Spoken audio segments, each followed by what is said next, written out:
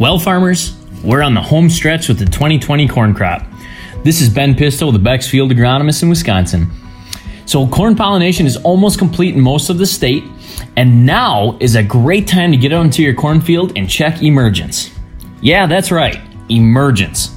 The easiest time to check emergence and how it was back in spring is to go out into the field right now, look down those corn rows, and see how consistent the ears are set on the stalks. If you see an ear that is set lower on a stalk than the two stalks next to it, chances are that plant emerged late, probably day 2, maybe even a week later. And if you dig that plant up, it will more than likely be planted shallow. Now this becomes really important when we're estimating yields because that plant is not going to contribute to the yield in that field and it might even bring it down. So if you'd like more agronomic information like this, check out our website at beckshybrids.com and have a great weekend.